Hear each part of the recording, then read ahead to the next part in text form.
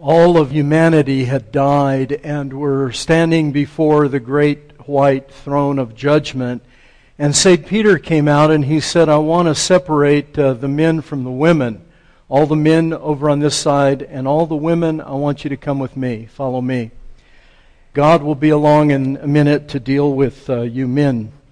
In the meantime, I want you to form two lines. One line, all of those men who were bossing their family and made their wives submit and kept their house under control, and they had submissive wives. I want you men in one line. And all the men who were bossed around by their wives and couldn't keep their wives in submission, I want you in the other line. A few minutes later, God shows up. Well, the line with the men who could not keep their wives in submission stretched into the horizon, thousands of miles of men. And in the other line, the line that had the men who could keep their wives under submission and boss and control, there was one fellow. And so God was really upset, and he's scolding the men in the line. He says, what is wrong with you, man? I created you in my image. I told you to be boss in your family. I told you to make your wives submit. And look at this. This is a disgrace. And over here's just one man, one of my sons. And he says, son, how did you manage to be the only one in this line? He says, I don't know, Lord. My wife told me to wait here. Oh my gosh, submission. Human beings have had problems with submission in general since the Garden of Eden. In fact, we could say that the story of the garden is about a refusal on the part of humanity, male and female, to submit to the will of God.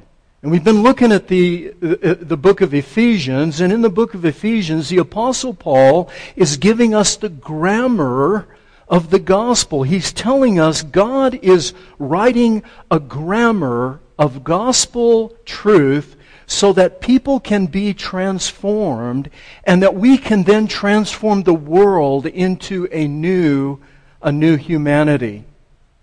And so the way the gospel grammar works out, if you've been tracking along, and I know it's hard to keep all the moving parts in places, but that's what I'm here for, to try to help you.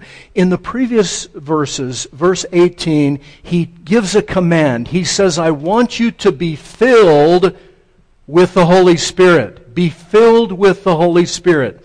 And then following that imperative command, he gives 4 participial phrases. Now, don't get all concerned about the participles and verbs and all that stuff. Basically, what he says is this: be filled with the Spirit, and here are 4 consequences of being filled with the Spirit.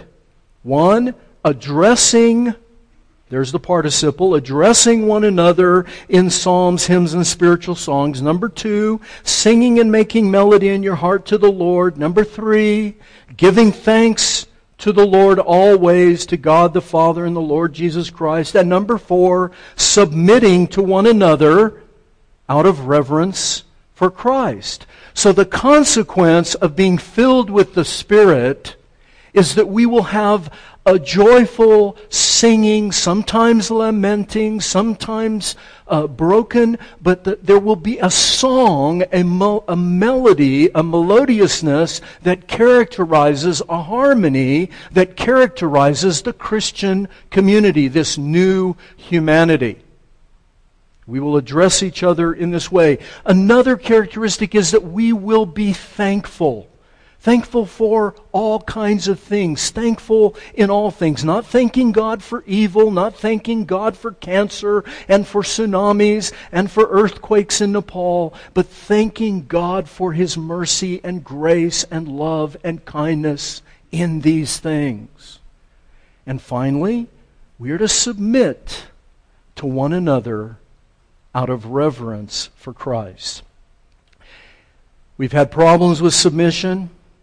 And before we can get down into the weeds of wives and submitting to their husbands, husbands loving wives, children obeying parents, employees and employers and all the stuff that they do, before you can get down into the details, you have to understand what submission means.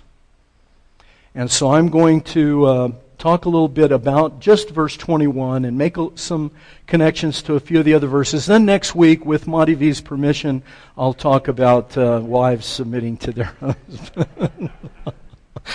All right. So we're going to talk about submission in general. We're going to do it this way. We're going to say what it is and what it is not. I'm going to go through this rather quickly. What it is and what it is not, first of all. Then, why we need it. Why we need to understand what submission is. And finally, how do you live this life of what we're going to call mutual submission? Now, this may be new to some of you, and some of you, it's going to challenge you. I know that many people have presuppositions about submission. There's been a lot of bad teaching about it. And so I'm going to give you the right way to look at it. At least, I think, what is a biblical way to look at it. Okay? What it is not and what it is. Listen carefully. Submission is not subordination, inferiority, rank, or privilege, or any other word that has to do with those. It is not subordination, inferiority, rank, or privilege. Paul has already gone to lengths to make this clear. Paul and Jesus and the Bible in general has been called misogynist, that it has a gripe or a bent against women, wants to suppress women. And nothing is more liberating than this Bible, Old and New Testament.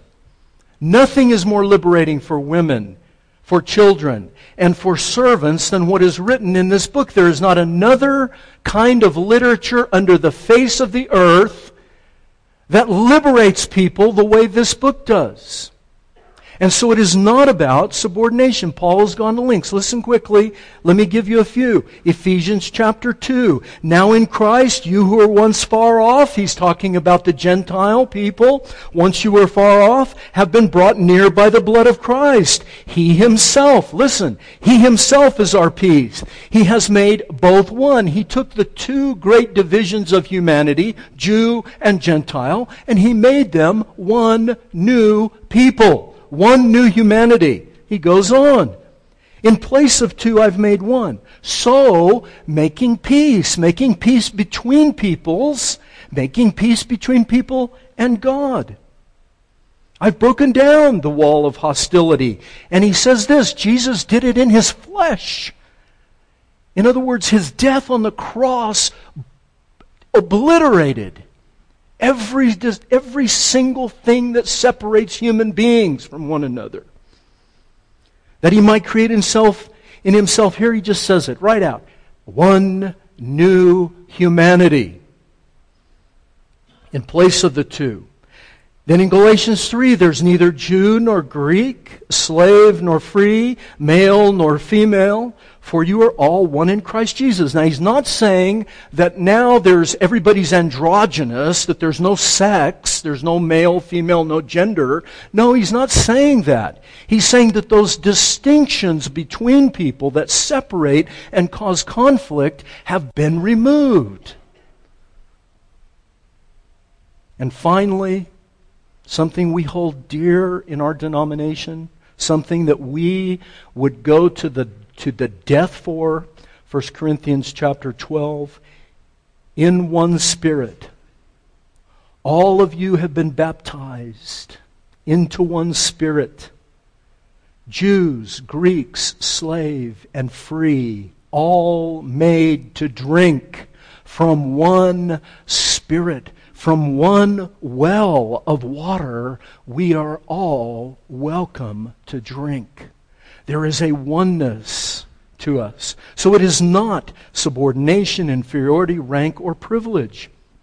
It is, here's the contrast, it is about the teaching of Jesus Christ and the apostolic corpus, the body of teaching of the apostles in the New Testament. And here I'm going to paraphrase Dr. John Stott. Stott puts it in three basic categories, three truths that are taught in Scripture And this is what submission is.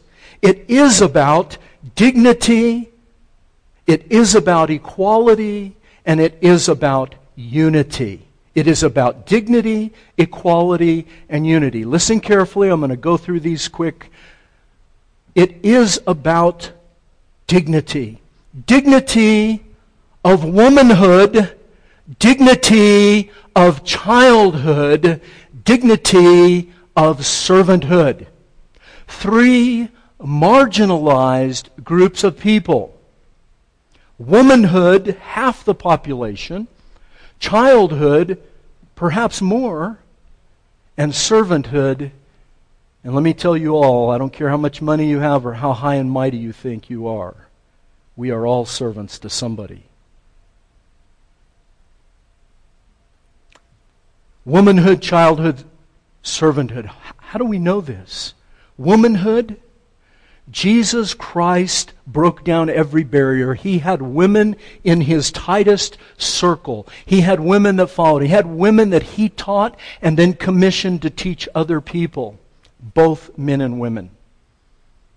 He had women theologians in His group of disciples.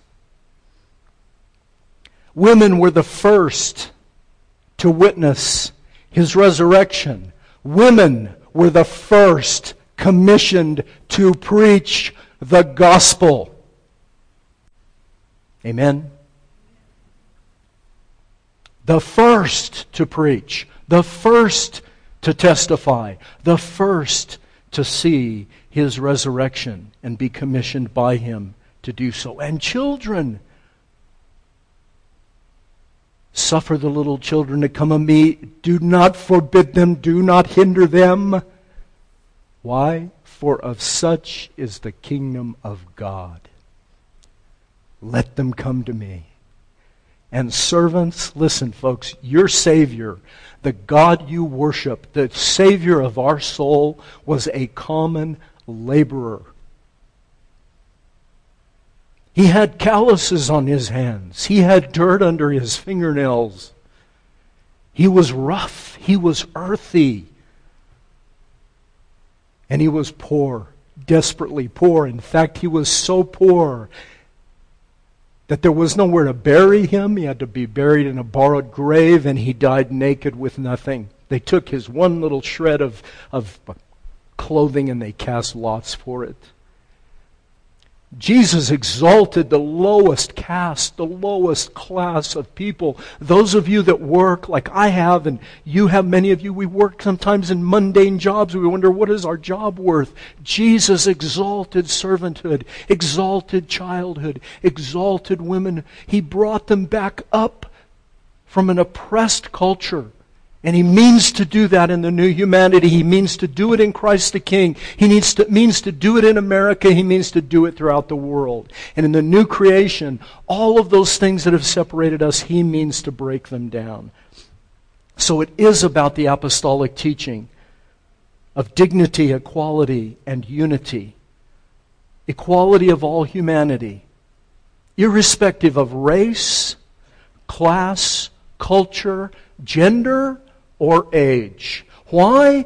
Because Jesus came to restore the imago Dei, the image of God that was so distorted and so broken in the fall. He came to restore that and make it what it is, so that He created them. What does the Bible say, folks? He created them male and female. In the image of God, He created them male and female. He created them to be the perfect image of Him. Now I'm going to press some of you. Many of you were told that men complement women or complete women. Or women, well yeah, that too. Women complete men. Yes? Have you heard that? No. That is not the meaning of the word ezer kenegdo. We'll look at that next week. Men don't complete what is incomplete. That's rocky theology. I got gaps, you got gaps. We got to fill the gaps, right? Adrian! If you look at your spouse as a gap filler, then you've married a tube of caulk. Now, granted, some are tubes of caulk. All right. That is not the idea. Adam was not incomplete, and it wasn't that he was incomplete in the image of God. It was that Adam and Eve together did something 100% that the two of them could not do alone. They magnified by a geometric progression something that is marvelous. And again, we'll talk about that next week. So the image of God is restored. He created man in the image of God, male and female. He created them, both to reflect His image. And finally, the unity of all believers. We already read it. We all belong to one body. We are all stones in one temple. Yes, we are all sheep in one, what? Flock. We are all branches of what? One vine. Do you see it? Dignity, equality, and unity. So it's not about subordination. It is about the teaching of the apostolic and teaching of the New Testament Jesus. Secondly, and now we're going to get a little more touchy, and I hope none of you get mad, but if you do, you can blame the Bible. It's not about authority. It's not about who gets the final word. I have heard this so much. And look, Monty V and I had a very distressed marriage. I haven't made any bones about that in my time here at Christ the King. We had a lot of trouble in our marriage. And sometimes we still do. We still fight. We fight better than anybody in this room. We've had more practice and we do it well. But I can't tell you how many books I've read on marriage, and a lot of them interpret these verses about particularly the woman submitting as somebody in your family's got to have authority, so the man has the final word. Well, that is not what the apostle is talking about. Again, we'll talk about it next week. I'm saying all this because I really want you to come back next week. Then I have some time off and you can be mad for some. It's not about authority. It's not about who gets the final word. Listen, again, I'm going to paraphrase Dr. Stott. When Paul is describing the duties of husbands, listen, husbands, parents, and masters, he's doing it under this general umbrella of mutual submission, submitting to one another out of reverence for Christ. Look at what it says, verse 21. When Paul is describing the duties of husbands, parents, and masters, these are the ones with authority. When he does this, he in no case is it authority which he tells them to exercise. Listen, he's not telling them, exercise your authority, husband, exercise your authority, parent, exercise your authority, boss or master. It's not that. On the contrary, listen to what Stott says. On the contrary, explicitly or implicitly, he warns them against the improper use of authority. He forbids them to exploit their position. He urges them instead to remember their responsibilities and the other party's rights. So Paul is saying it's not about authority, it is about responsibility. Not about authority, is about responsibility. How do you know? Because the text says so. It says submit as to Christ. Obey in the Lord as to Christ. That's our responsibility. Mutually submit to one another out of reverence for Christ. Our responsibility then, folks, is to live a life, listen, to live a life characterized by humility, by deference to another, out of respect for other people, sacrificing for other people, serving other people, loving other people at our own expense. You see, Jesus said, it's nothing to love those that love you. Even the Gentiles do, even the sinners do, even the Pharisees do. Everybody does that. Love those that love you. Where is the righteousness in that? Love your enemies. Pray for those that despitefully use you. He's saying, now you've done something. Wow. Wow. Not about authority, is about responsibility. Thirdly, quickly, it's not unconditional. Submission is not unconditional. If you have unconditional submission, you just obey. How many times, look, now when a child is 3 years old and the child says, I want to drive the car, and you say, no, you can't drive the car, you're too little, and the child says, why? What do you say? You say, because I told you so. You don't explain all of the rules of driving and how their feet won't really reach the pedals and how they won't be able to see over the steering wheel and what other people, while you'll go to jail for letting them. You don't go into all of that. You just tell them, no, I said so. And there's a certain kind of submission where you say, you know what, just because I said so. But in the Bible, that is not, listen carefully, that is not the kind of submission that God is asking of you. He's not asking that of you to submit to Him unconditionally. Just because He said, just because He's God. That is having too transcendent, too high a view of God. I would say that if you have that view, it's actually too low a view of God. An unconditional submission to authority, unconditional obedience gives us what? What do you see at the end of that continuum? Come on, everybody, we're in a Jewish synagogue. What do you see at the end of that continuum? You see Nazis at the end of that continuum, whose defense at Nuremberg was what? I'm just following orders. That's what you get. That's what you get when you have some crazy people in the Middle East strapping bombs to young men and women and children and sending them out and saying, you've got to obey unconditionally Allah, you have got to give your life. Yes? You get unconditional submission, you get terror and hate and destruction beyond belief. God asks you to submit to Him on this condition. On this condition that He is worthy of that submission. Because why? He's loving, He's gracious, He's omnipotent, He knows all things, omniscient, He knows all things, omnipotent, He has all power. That He's good and great, that His character is on display.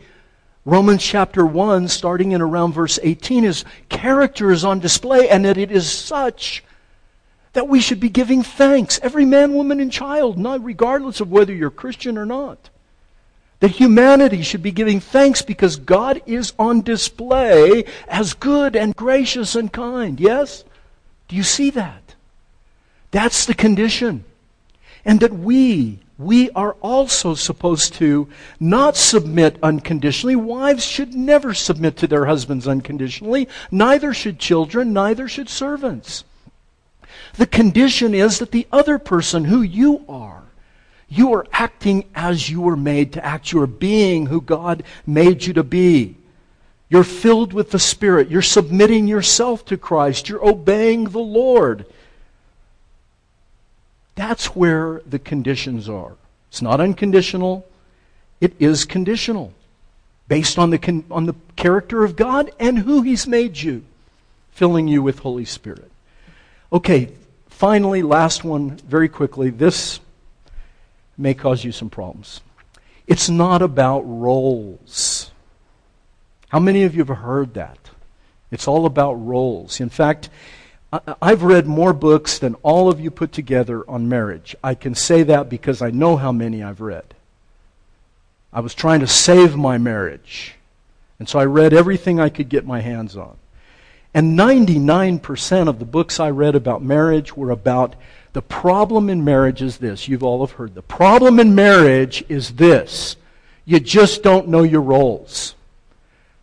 Husband's got to have his role. Wife's got to have her role. Children need to know their place.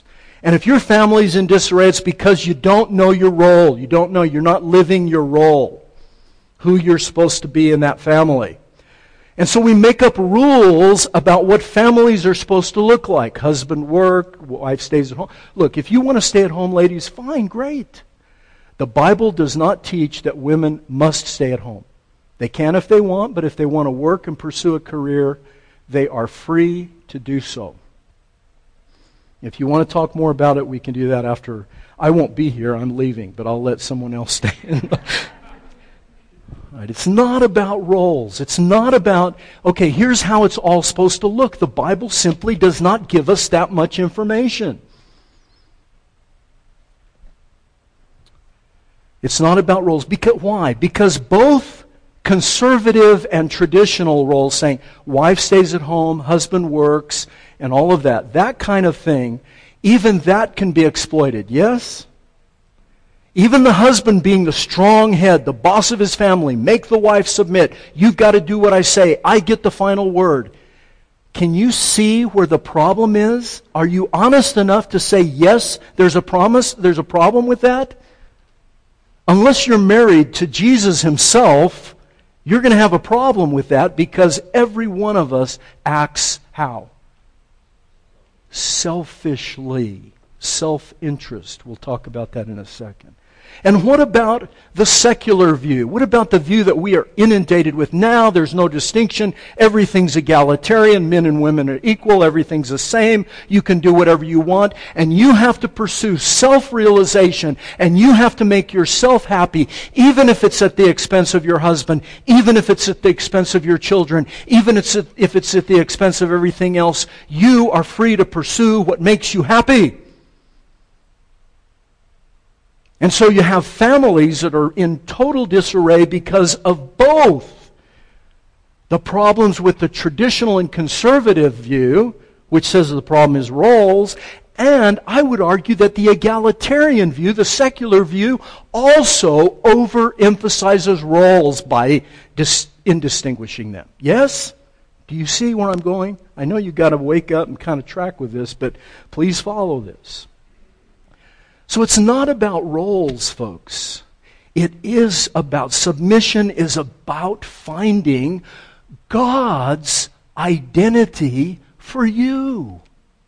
How has He made you? What are you built for? What is your purpose? And then submitting yourself to God in that and serving others, even at your own expense. In every station of life. If you're a wife, you may have to sacrifice for the sake of your children and your husband. Yes? Say yes, ladies. If you're a husband, you are going to have to sacrifice for you. It's going to cost you, and next week I'm going to tell you what the cost is, and some of you may not like it. So ladies, make them come. Make them submit. Children, it's about finding your identity in your family. Instead of rebelling and pushing back at everything your parents say. And workers, employees, you know what it's like to be in a job where you're just banging your head against the wall constantly?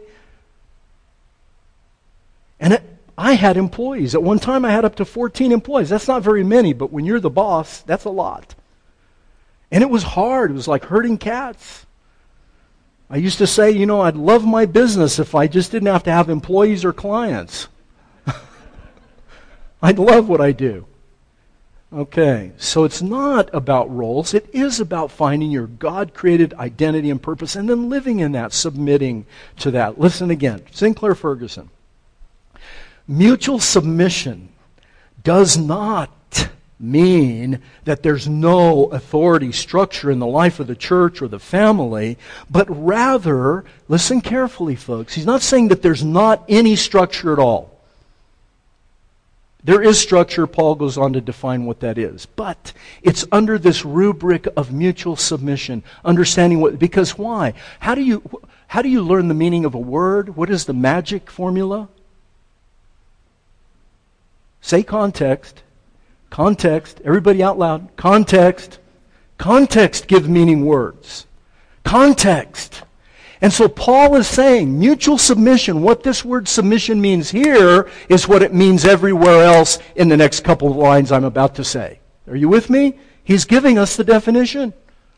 So you've got to get this down now. Otherwise, wives, you'll be oppressed by your husbands. Children won't be able to trust your parents. And employees, we should riot. We should strike. Employers and employees. Conflict. Do you see it? He's saying, get this, understand this, and the rest of it is going to happen. It's going to be beautiful and safe. Okay. Mutual submission does not mean there's no authority structure in the life of the church, Dr. Ferguson, but rather in personal relationships. Each member, listen, each member regards the other as more important than themselves, Philippians chapter 2. In other words, there's a posture, an attitude in the Spirit-filled Christian, the Christian that is filled with Holy Spirit. There's a posture, an attitude, a disposition towards everyone around them of deep humility, deference to others, respect towards others, a whole posture and attitude of how can I make him or her better than me? How can I make his or her life shine? How can I glorify that person? How can I grease the skids for them so that their life shines brighter than mine? Do you see it? Okay. Why do we need it? Very quickly, let me finish with this in the last part. Why we need it and how to live it. Why we need it. The word submission comes from the Greek word hupotasso. It means, it's a military term. We have a lot of military guys here. You know what it is to, your commander comes up and he says, line up, or whatever it is, get in your ranks, or whatever. It means that. It means line up, get in formation, because we're going to parade, or we're going to march, or we're going to go out on this drill, or we're going to go attack that bad guys, or whatever it is. He's calling people together, and our military people understand this probably better than some of our civilians, but all of you have had a job, I hope you've worked, and you know what it is to have to answer to somebody else and have someone in authority over you. And so hupotasso is this term meaning line up, get in a cohort, a brigade, a platoon, whatever the thing is, you get in this group so that you can together create a force against the enemy, to drive ahead, to attack, to advance, to resist an attack, to work cooperatively. In other words, the parts are stronger. The cooperative part, the multitude, the many, are more powerful together than they are alone.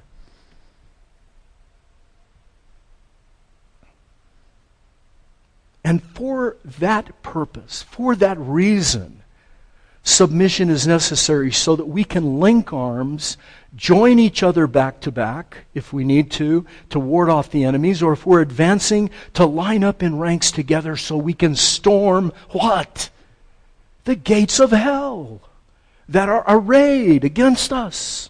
Paul's going to talk about that later, the spiritual warfare. That comes in a few weeks.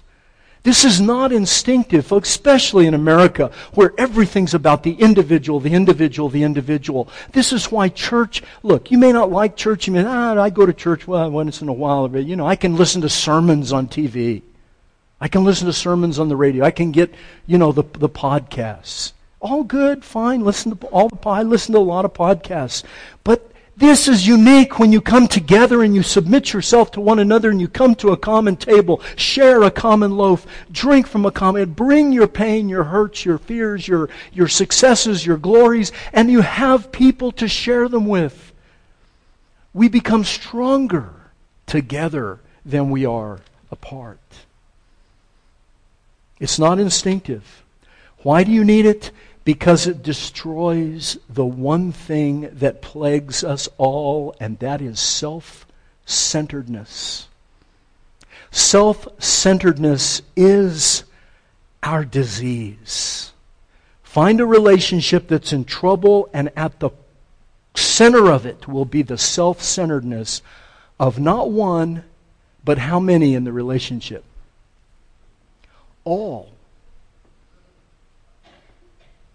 Self-centeredness is at the problem. If there's a problem, look for self-centeredness. Non-self-centeredness is not normal. It takes the power of the Holy Spirit and this. Power of Holy Spirit and this. Power of Holy Spirit and this. I've said it 3 times.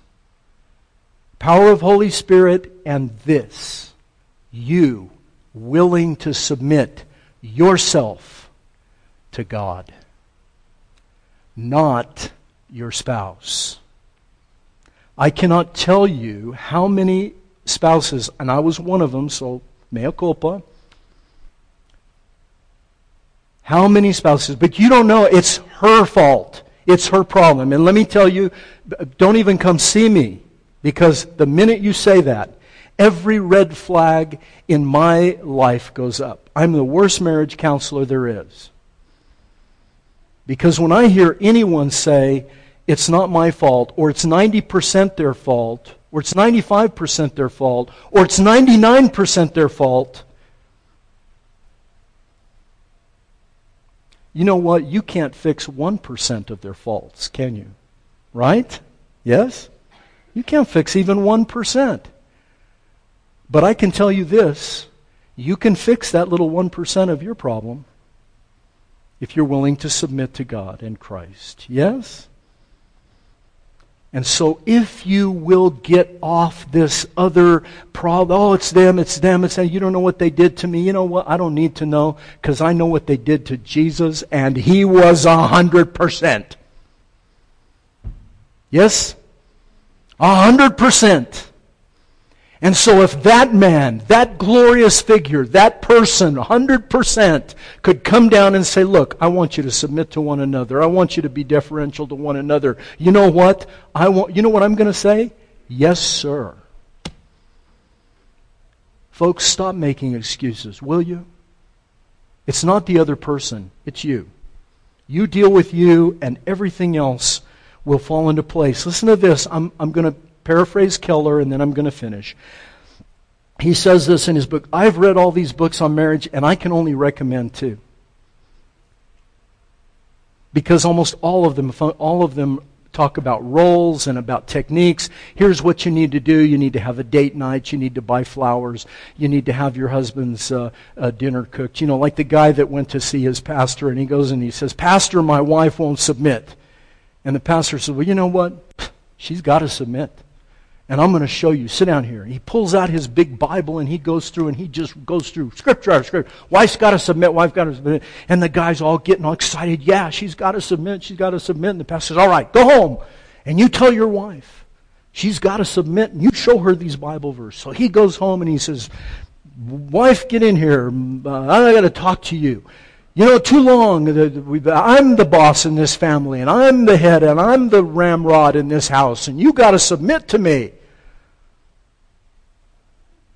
And here's what I'm demanding. I want you to get upstairs right now and get my slippers and bring them down here. And I want my food on the table in the next 10 minutes, and I want it hot, and I want it ready. And then after that, I'm going out to the bar with my friends, and I'm going to stay out all night, and I'm going to drink, and I'm going to do whatever I want. And when I come home, you better keep your mouth shut. And furthermore, guess who's going to put out my clothes tomorrow morning, ironed and ready for me to go? And she says, the undertaker.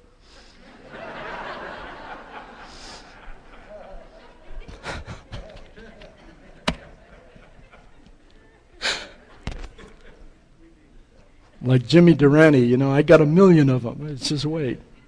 All right. Listen to Keller. Paul assumes a spirit-filled life to be one of removing one's self from the center. Folks, if you're struggling with self-centeredness, that means that you are not submitting to Christ. Somebody please say amen. That is the problem.